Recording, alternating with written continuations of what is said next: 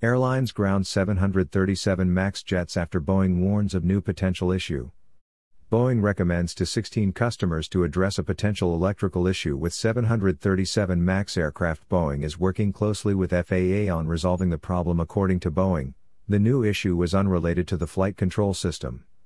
Boeing issued the following statement today regarding a potential issue with some 737 MAX jets. Boeing has recommended to 16 customers that they address a potential electrical issue in a specific group of 737 MAX airplanes prior to further operations. The recommendation is being made to allow for verification that a sufficient ground path exists for a component of the electrical power system. We are working closely with the U.S. Federal Aviation Administration on this production issue.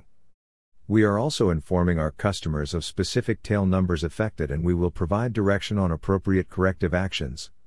Boeing said the electrical problem was discovered on an aircraft on the production line. The plane maker said it is working closely with the FAA on resolving the matter. According to Boeing, the new issue, in which a component in the electrical power system might not be correctly grounded, was unrelated to the flight control system. Following the Boeing's release about 737 MAX's new issue, United Airlines, American Airlines and Southwest Airlines pulled dozens of their 737 MAX jets out of service for inspections of aircraft's electrical systems. Alaska Airlines said it also removed all 4 of its MAX jets from service to allow for inspections and for work to be done.